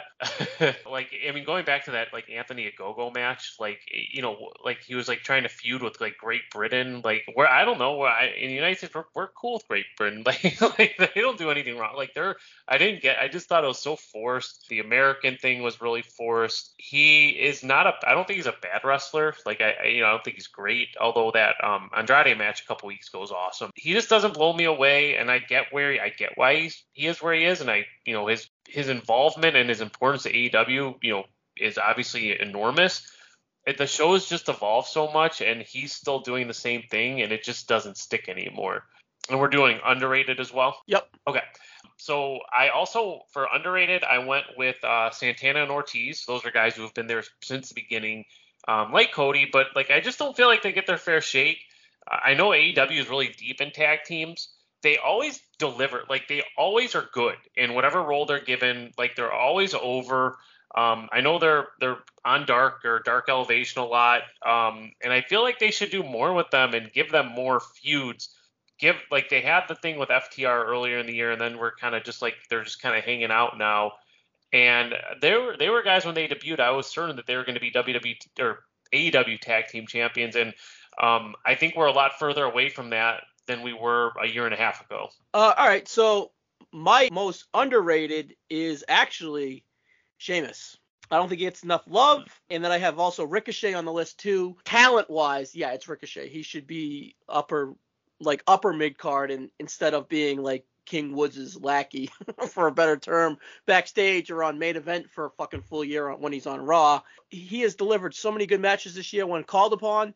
So that's why I went with Ricochet and Sheamus, because they always deliver when they're called upon. Sheamus has been beat up a little bit this year, so it's hard to say for him to catch in the groove. But Jesus Christ, his first 4 months this year with Riddle and Drew and Lashley, it seemed like every week on Raw he was having a 3.5 to 4-star match. Just insane. And he's still consistent throughout the year when he's called on. And then I wanted to say a little bit, I think under love is kind of Drew, Rollins, and Charlotte. They get too much hate because if you look at their resume, they're really not bad. They're just kind of a little overused. So by giving them so much hate, I would call them underrated. And the most overrated, I have 3 names. Only one of them are in only one are in WWE because it's kind of hard to come up with a list. But I went Omos. I'm afraid he's going to get overpushed. He's kind of already overpushed. Besides being 7'3", what really does he have much for him? Last night, we're recording this on a Tuesday after Raw, but last night when he had that breakup moment with AJ, he said like 3 sentences and Miz did all his talking. The dude definitely needs a mouthpiece. If he's going to get any push, you can't have a real match. I don't know. He just has great Khali with like a cool factor, I guess, to him because he is somewhat cool. I'm just afraid he's going to get overpushed. And the other ones that I think are like extremely overrated now are Cody, Mike. I agree with all you said. And then I actually have a Chris Jericho. I think he's negative on everything he is. He was MJF's worst feud, the whole pushing off the cage thing. He's so sensitive on Twitter with dumb shit. The guys in the inner circle have so much upside, and he just literally, I don't know, they're just like his lackeys and kind of what you proud and powerful guys. It's just, I don't know, I think he's just weighing a lot of people down. And other than his entrance and the sing-along, there's just nothing there anymore. And again, he's old, whatever. So those are my overrated, underrateds for 2021. Rossi, who you got? All right, so overrated, I'm going to turn to Impact and say Rich Swann. So he entered the year as Impact's champion, and I'm going to say it now. He had a really good match with Omega, but I mean, does Omega have bad matches with people if he's, on a pay-per-view? I don't really give him a ton of credit for that one. I just don't think that I've never really seen the star in him push to the level that Impact carried him this year. And then by looking at like what he's done in the Indies since then, where it was really jaw dropping for me, was he worked spring break for GCW. And this was not long after he had lost the Impact title, I don't believe. He lost the Impact title April 25th. So it was actually before. So he worked spring break and had a match with Lee Moriarty at spring. And he didn't stand out. And he was the acting Impact champion at that point. You figure that, that would be someone on an indie show that would stand out.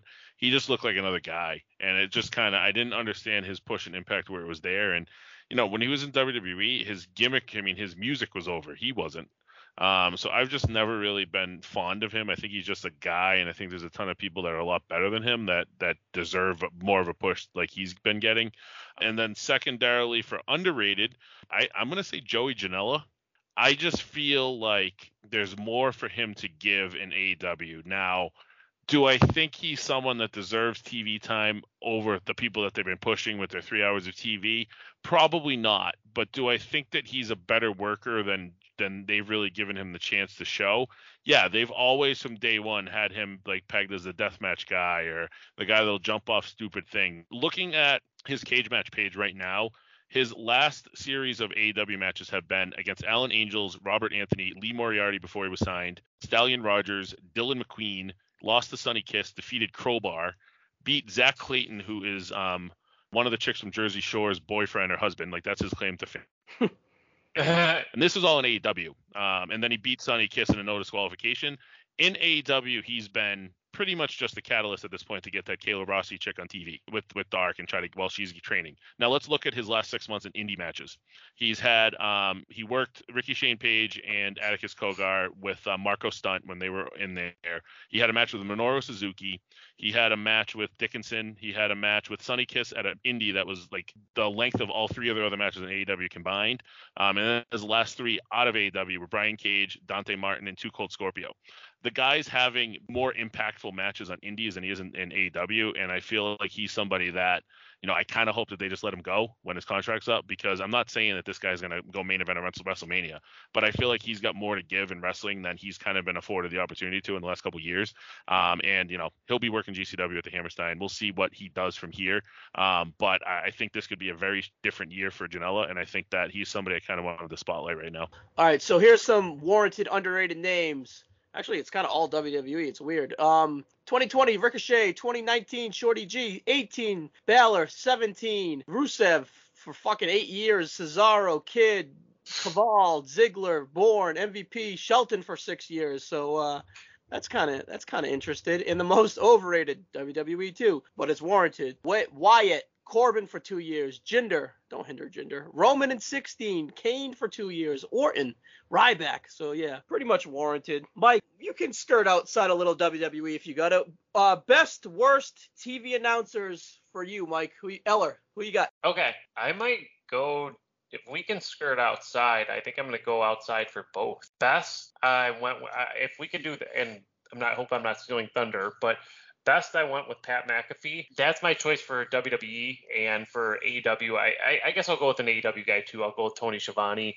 I think both guys are super fun, and that's what I really, really like about them. I don't know.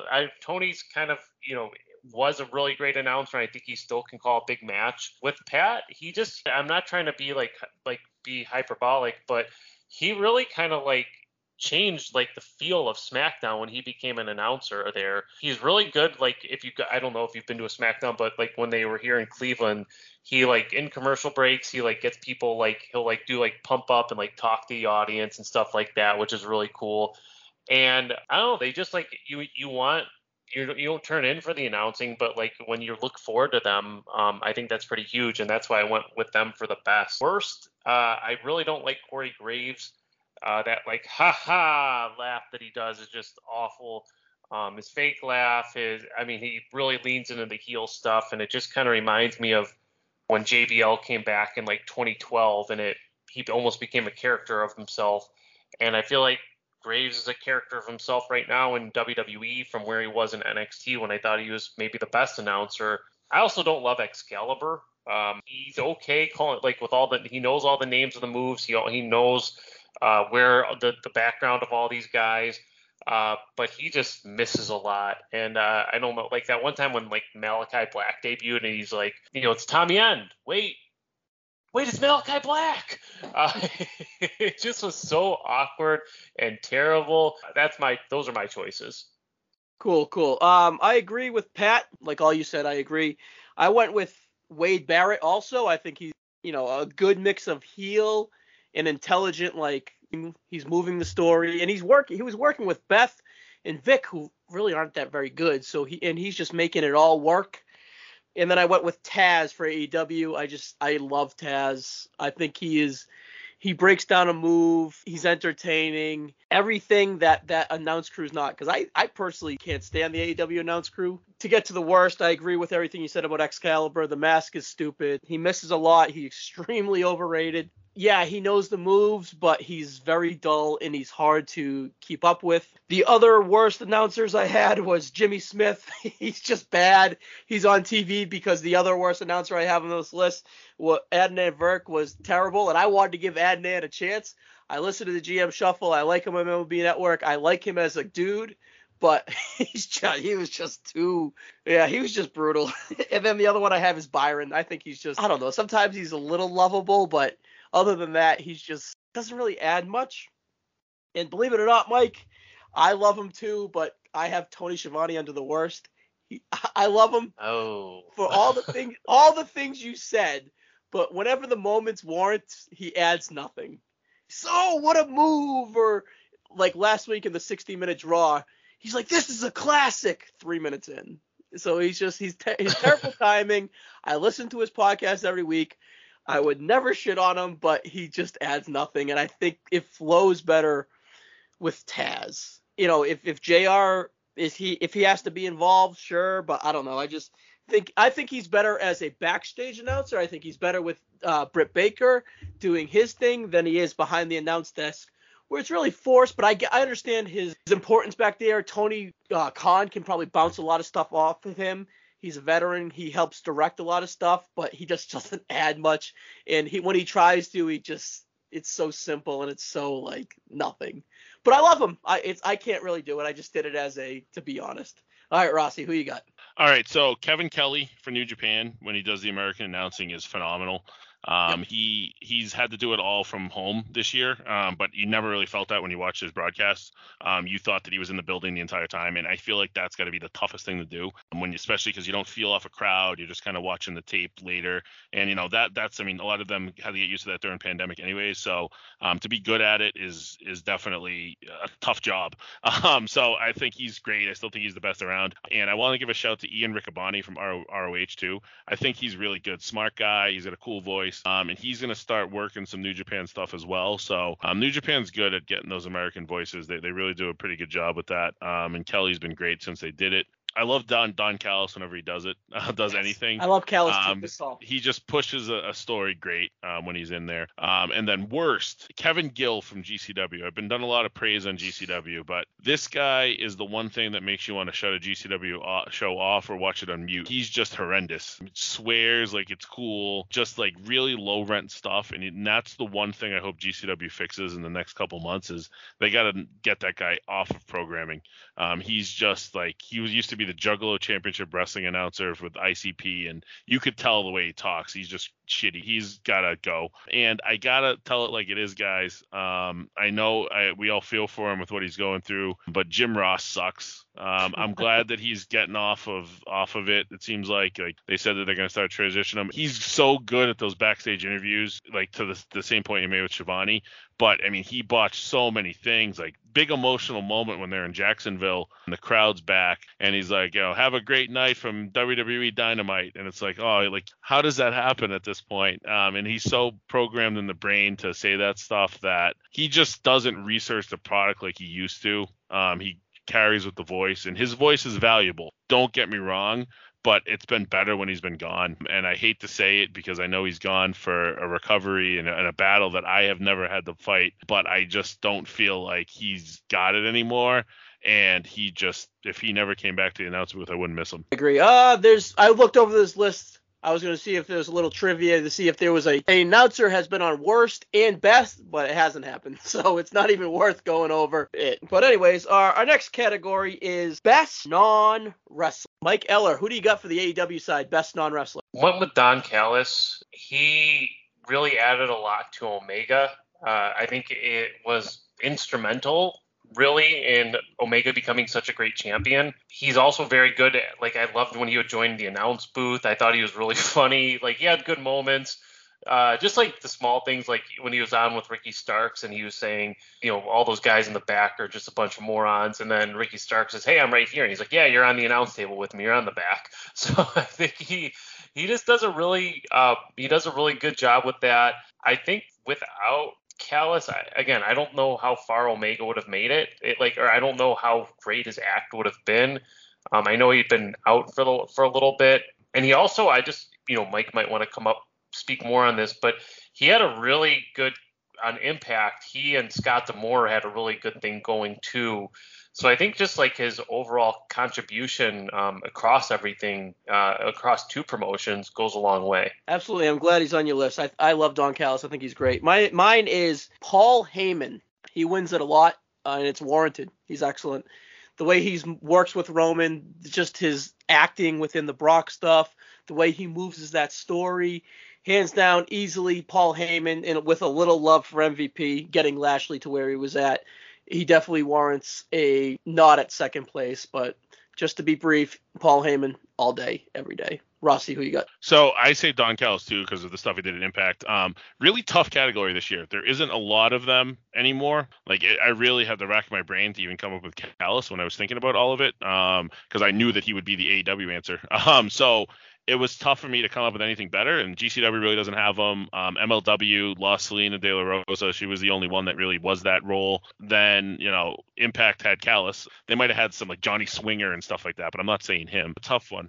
And NXT too, like Robert Stone, he's entertaining, but he's a goofball. And then other than that, Dexter Lumis is almost a non-wrestler the way he's pushed, but there really hasn't been options. So Don Callis, with what he's done with Impact, he was not only the catalyst to, I think, really helping Omega's character get over, like Mike was saying, but he made him coming over to Impact make sense. And he, I go back to when AEW was in Boston and they did the Ghostbusters gimmick, and before I realized that Hangman was the Stay Puft Marshmallow Man, I was dying inside hoping it was Callis. So I thought that just would have been so funny, but the way they did it obviously worked out better. But no, I love Don Callis, and I think that AEW's doesn't miss him as much as you think they would because of how good he was, because they have so many other ways to fill that TV time. If he comes back with Omega, I think it'll help Omega greatly. Yes. Past winners: Taz, Heyman, Daniel Bryan, Dario Cuetos, Ricardo Rodriguez in 2011, Vicky Guerrero for 2 years, Larry Sweeney, rest in peace, Cornette in 06, Bischoff, Heyman, Austin 03, Heyman, and Vince in the 99-2000. So Rockstar Hall of Fame talent with Ricardo Rodriguez. Actually, let me give a shout to Adam Pearce and Sonya Deville too. I think Dave and Sonya's starting to wrestle again, but I think that they've done a pretty good job at that role. It's not a tough role to play. Not an easy role to play with Vince probably telling you how to do everything. But I think that they've pushed along programming a lot better than when they didn't really have an authority figure. So yeah. I appreciate the work that they've done. Yeah, I think Pierce is specifically fantastic at it, and he's underappreciated. Best wrestling maneuver. What do you got? So this one was one I had trouble with. I went with the buckshot lariat just because I think it's really over. I didn't know if I wanted to go with the coolest looking move, which I don't think it is. I just like that he got it really over. I don't think it's not like a 940 splash or whatever, 1080 splash or whatever. But it finishes matches. I like that it's kind of unique because not a lot of guys do the flip over with the lariat. So that was my choice. Nice. I went with Ricochet's the 450 corkscrew splash. What is his name for it, Mike? Rossi, you'll know what is it. I'm trying to. I think it's just the 450. I don't even know. But anyways, whenever he goes for it, it's flawless. It's perfect every time. And again, he's under pushed. But the other one I appreciate is the bro kick. It's just so devastating looking, especially that one at WrestleMania against Riddle. It was just awesome. Rossi, what do you got? So Will Ospreay Stormbreaker, just an awesome move, and something that not a lot of people can do. So I definitely think that that's the best move that's in in New Japan right now. I also kind of want to give a shout out to Moxley's finisher. What's it called? The Brainbuster. He's got a funky name for it, but he's evolved that finisher over the years, and now it just looks so much more devastating than it ever did before. Now they kind of got the WWE stink off of it, so I think that whenever he hits it, it's kind of got that out of nowhere feel that the RKO has too now. So hopefully when he comes back, he's still kicking with that thing. But yeah, those are the top two for me. Yeah, I want to give Austin Theory a little love too, but it's so new, I can't. But past winners: Ospreay with the Stormbreaker, Omega with the One Wing Angel, Styles Clash, Buckshot, Meltzer Driver with the Bucks, Rainmaker. They got Ricochet here, double rotated moonsault. Evan Bourne, Airborne, Kenta go to sleep. Stuff like that. All right, the next, that was the category I struggled with most, honestly, because I was whatever. All right, what do you have for best brawler, Mike Eller? AEW's best brawler. Who you got? I went with Mox. He's had a lot. Obviously he's been gone and hopefully doing a lot better. But I think he's had some really good brawls throughout the year. His match for the IWGP United States title that Archer won from him from Fyter Fest back in July was a really good brawl. I liked his match with Kojima from All Out. And he's been in good tags, like the tag with him and Moxley or Kingston versus Suzuki and Archer in that Lights Out match was really good. He's been in a lot of good tag team matches too. Just another one I wanted to throw out there: him, Phoenix, and Pac versus Omega and the Good Brothers. That was kind of like a mix of styles, but I really remember enjoying that match too. Believe it or not, I went with Kevin Owens.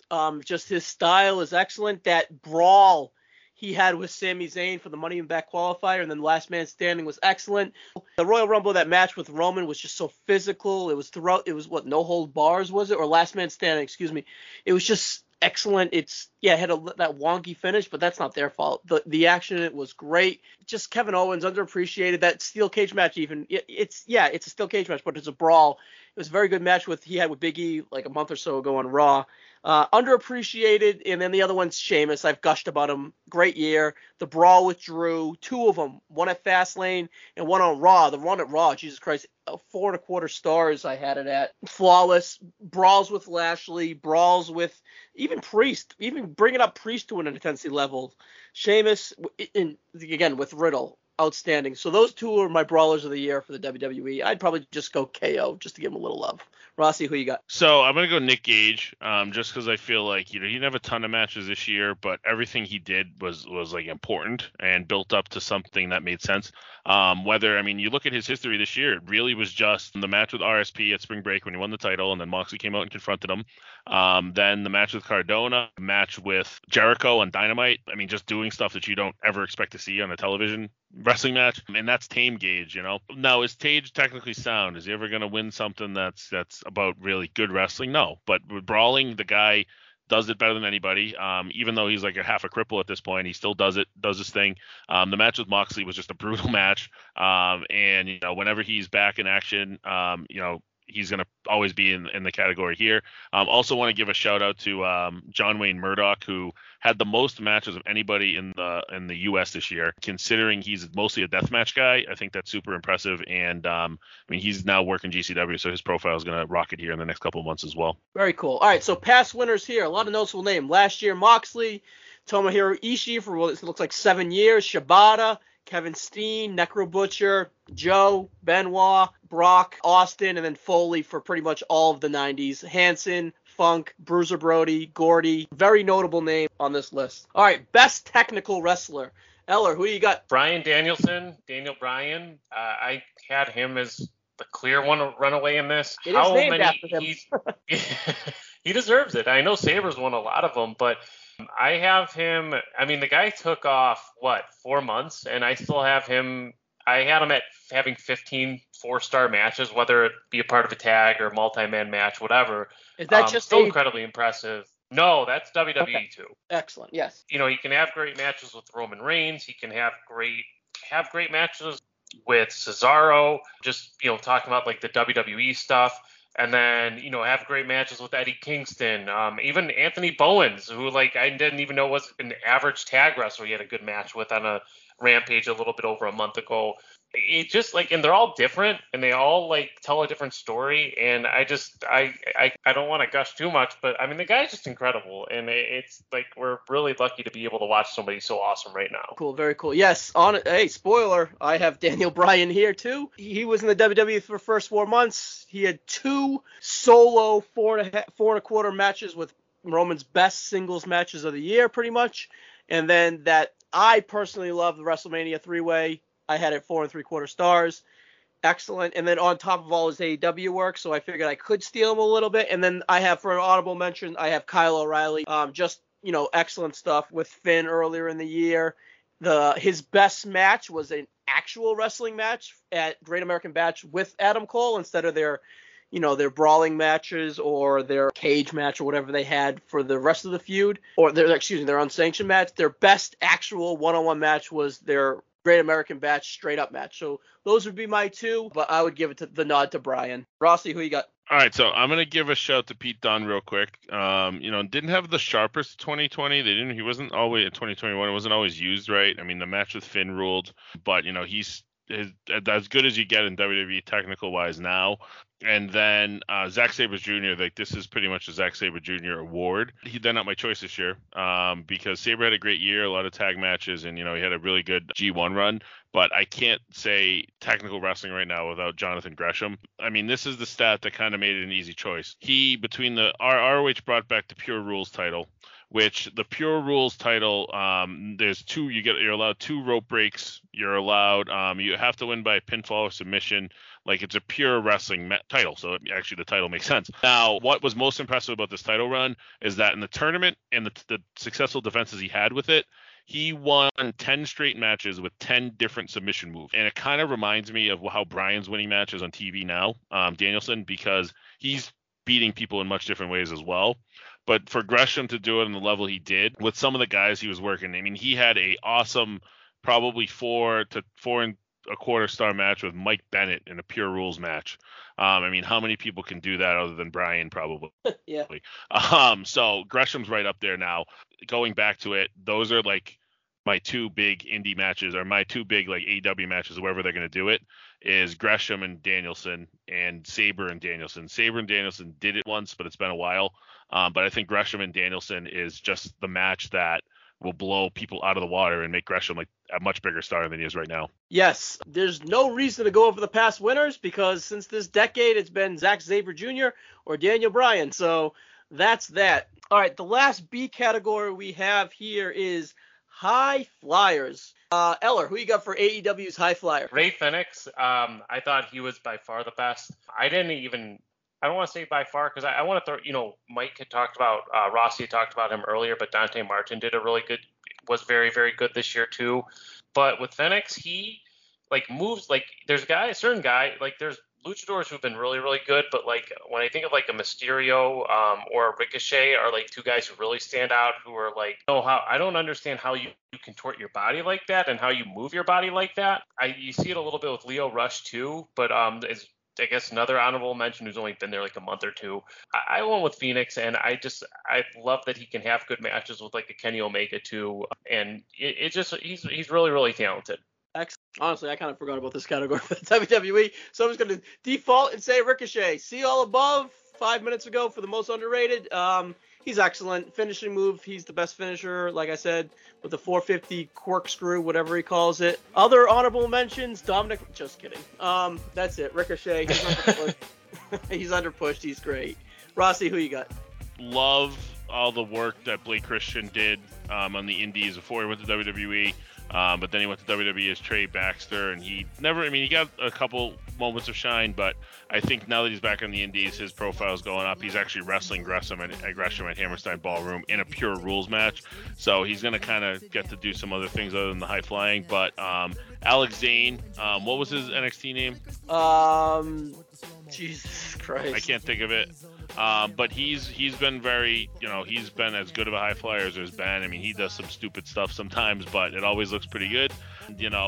You would normally say Ospreay, but he really toned this stuff down this year. He did more of like a mat-based style, and he doesn't really fit into this category anymore. So I'll keep it at Christian and Zane, and they're going to have big 2021s or 2022s in the indies. Yeah, for sure. I don't remember his name, unfortunately. Taco Bell guy, maybe? Ari Sterling. Ari Sterling. Ari Gold. Nice.